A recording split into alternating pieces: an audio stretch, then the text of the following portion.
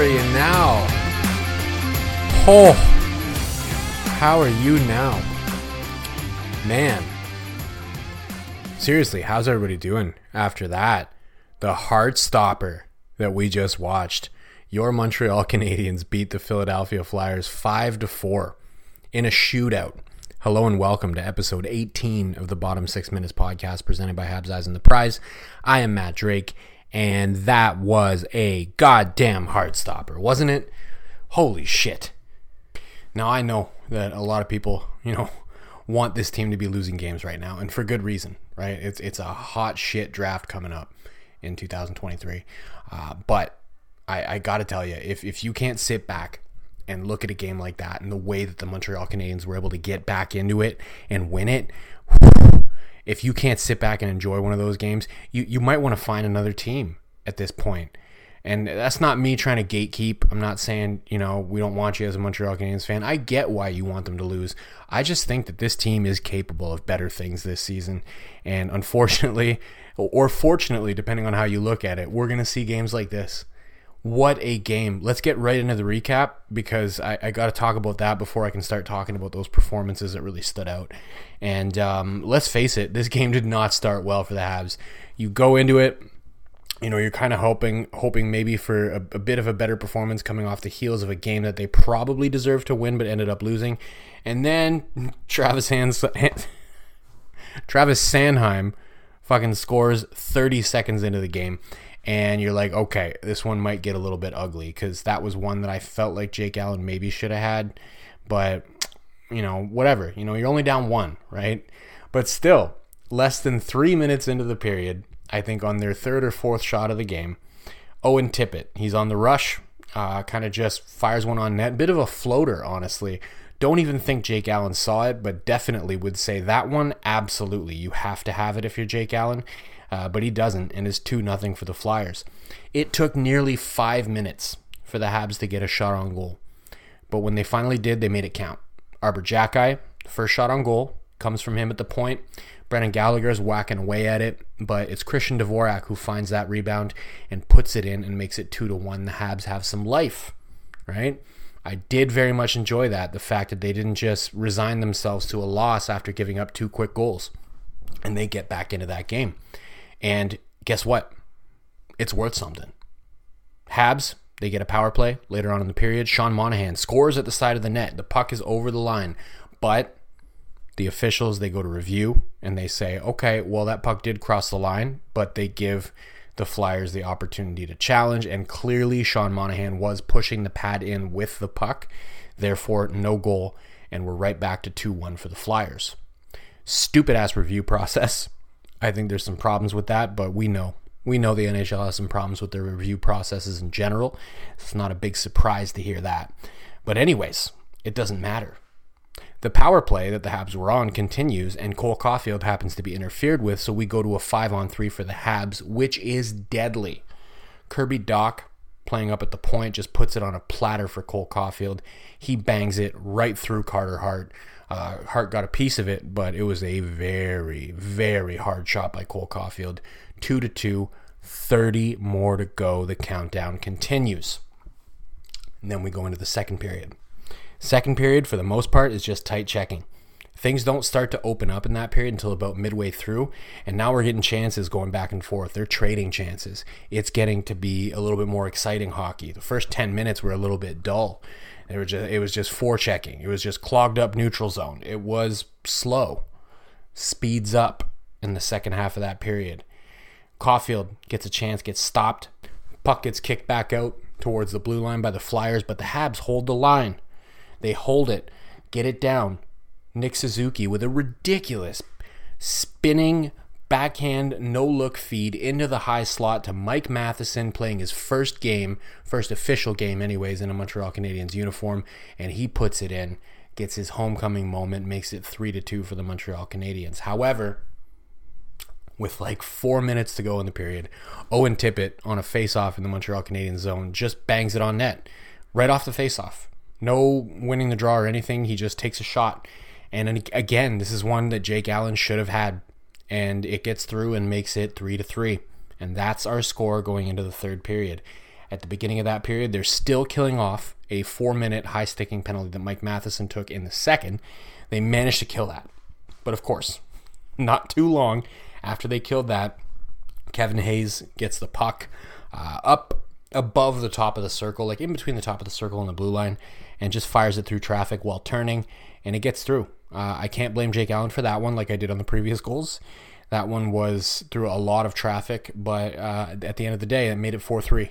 And, we're hoping for a miracle at this point for the Habs. And they get a miracle.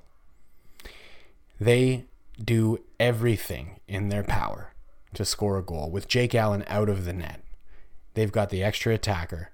They are getting chances left, right, and center. All over the place. None of them are going in. Cole Caulfield gets a grade A chance, and he gets stopped by Carter Hart. Puck gets over to Nick Suzuki. There is 2 seconds left on the clock, and he uses half of a second to make a beautiful pass across the ice to guess who? Cole Caulfield. And Cole Caulfield, much like he did during that 5-on-3 in the first period, he bangs it in with barely more than a second left on the clock. He gets a buzzer beater to send this game to overtime. And folks, overtime is cocaine. It's cocaine. It is all out action for the full 5 minutes, but it solves nothing. We go to a shootout. And in the shootout, guess who shoots first? It's Cole Caulfield, but he shoots and he's stopped. Owen Tippett goes next. He was hot in this game, arguably the best player on the ice. Also stopped by Jake Allen. Nick Suzuki, he's up next. Dangles, goes to the backhand, and it's in. An absolute assassin in the shootout is Nick Suzuki. Habs are up. Who goes next? Morgan Frost for the Flyers. Double doink. Hits both posts. Who's up next? Christian Dvorak. He's stopped. Finally, Kevin Hayes with the game on his stick. He needs to score to extend this thing. He cannot. He is stopped by Jake Allen, and the Montreal Canadiens win 5-4. What a game. What a game. Whew. I mean, again, I go back to what I said off the top. I understand that a lot of us are looking for losses at this point. We want to try to get the best possible pick in the draft. It's a hot draft, but this team they're just better than that. We're not getting a top 5 pick. I don't see it. This team can turn losses into wins. They can also turn wins into losses. So, you're going to have entertaining games this season one way or another. Win or lose, they're going to be fun to watch, and that's exciting for me. And the fact that we're seeing young players lead the charge here and getting them some of these wins, the way they're getting them, man. Imagine when this team is actually ready to compete. Imagine when they get a couple of more key players on their roster that can help them get to that point. Man, they're going to be something. This is exciting, folks. We should be excited about this. Again, I'm not trying to be the gatekeeper and say, hey, if you're on Team Tank, get out of here. We don't want you as a fan. I agree with you. It'd be great to get Connor Bedard. We're just not there. We're not that bad. And that's good news. I really think this team could be competitive in the next couple of years. And that brings me, I guess that's as good a segue as any to my player of the game. How can you not go with Cole Caulfield? He was mag-fucking-nificent in that game. Incredible. Mike Hoffman got hurt in the second period. And, kudos to Mike Hoffman. Again, I know, Mike, unblock me on Twitter because I'm going to say it one more time. Mike Hoffman actually played pretty well in the game.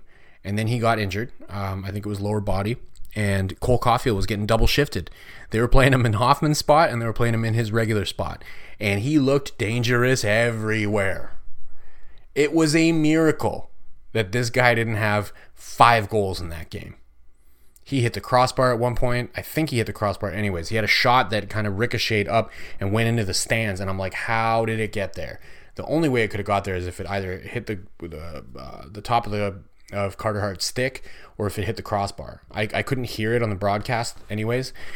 But at the end of the day, my point is he could have had 4 or 5 goals in that game. And he only had 2. What an incredible player that they managed to pick up. And the fact that he did it against Philadelphia is just extra hilarious because, of course, anybody who remembers watching that draft, you remember when Philadelphia stepped up to the podium, they said, well, we choose from the U.S. National Development Program Cam York. And Cam York, I'm sure he's a fine player. He's not Cole Caulfield, and he never will be. Well, maybe he will be, but he's probably never going to be. Cole Caulfield's amazing. He's a player that we should be celebrating. There is, we're at what now? We're at 29 more goals. The countdown continues. This man's hitting 40 this season, and he's still got an outside shot at hitting 50. I guess I've already said all I could really say about Caulfield in previous episodes. So what I will say is I want to talk about his contract situation. They need to sign this man yesterday. I know they're working on it. I know Jeff Gorton was on Tony Marinaro's podcast, and he said, we've had conversations with his agent about when's the right time. The right time's now. His agent, I don't want to have a conversation with his agent about when the right time is, because his agent is, of course, going to say, yeah, the right time's the end of the season. Let's wait and see what he does. Of course, because if he hits 50, then he's got a better, he's in a better bargaining position to get more money out of you. Now, Suzuki's contract means that you can't get too much. I talked about this on the Sick podcast with Tony Marinaro yesterday. There's like an internal cap there with Suzuki's deals, so you can't get that much more. He's not going to get Austin Matthews or Connor McDavid money. He's not going to get Nathan McKinnon money. But 50 goals speaks. It speaks a lot. The Habs have not had a 40 goal scorer since Vincent D'Anfous. They're not going to let him walk. If he scores 40 or if he scores 50, either way, they've got a significant argument there to get a little bit extra money out of the Habs. I say offer this guy a long-term contract right goddamn now. Give him exactly the same money that Nick Suzuki got. If they get him for the same money they got Nick Suzuki, we are in business for this rebuild, folks. We are absolutely in business. Right now, they are single-handedly, well, not single-handedly, there are other key players that are contributing as well, but basically single-handedly providing you with the ability to win any game that you play. Just look at that game. Just look at the way that game ended. Right? You're down. You're down in a game where, by and large, you've been outchanced, I think. I'd have to go look at Natural Stat Trick. I don't have it open right now, but I'll pull it open as I'm talking. Let's see if I can multitask a little bit here for you guys. And by and large, you're being outchanced. By and large, you're being outpossessed. But despite all that, and despite giving up 2 goals to start the game, so within the first 3 minutes, you're down 2 goals. You fight back. You get back into that game. You get a lead. You lose the lead. And not only do you lose the lead and get the game tied up, well, you give the lead right back to the team that you had to snatch it from in the first place. And then, with seconds left on the clock, and when I say seconds, I mean literally 2 seconds, your captain, who you just anointed captain at the beginning of the season, throws it across to the guy, the hero goal scorer that you've been looking for forever, and they put it in the net, and you go to overtime, and you go to a shootout, and you win. This is, this is the future of the team right here. And I think I said this last year, the future is right now. Well, the future is absolutely right now. They are playing their best hockey. They're playing fantastic. They are giving you some of the most exciting hockey that you could possibly ask for. They're doing this in front of a home crowd.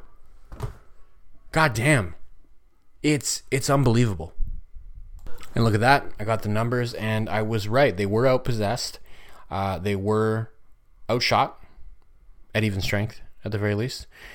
They were, yes, outchanced. Not, however, outchanced in terms of high danger chances. They actually had the better of the high danger chances, 50-50 in the first 2 periods, and then they had 55.56% of the chances of the high danger chances in the third period. So, I guess that kind of feeds into what I was talking about anyways. Why are they getting more high danger chances? Well, because particularly players like Cole Caulfield and Nick Suzuki. I mean, Cole Caulfield's your player of the game for a reason. 2 goals, absolutely amazing performance. I think a close second would have been Suzuki. What a goddamn assassin in the shootout. What a goddamn assassin in terms of passing the puck in general. Like that game-tying goal doesn't happen without Nick Suzuki's pass.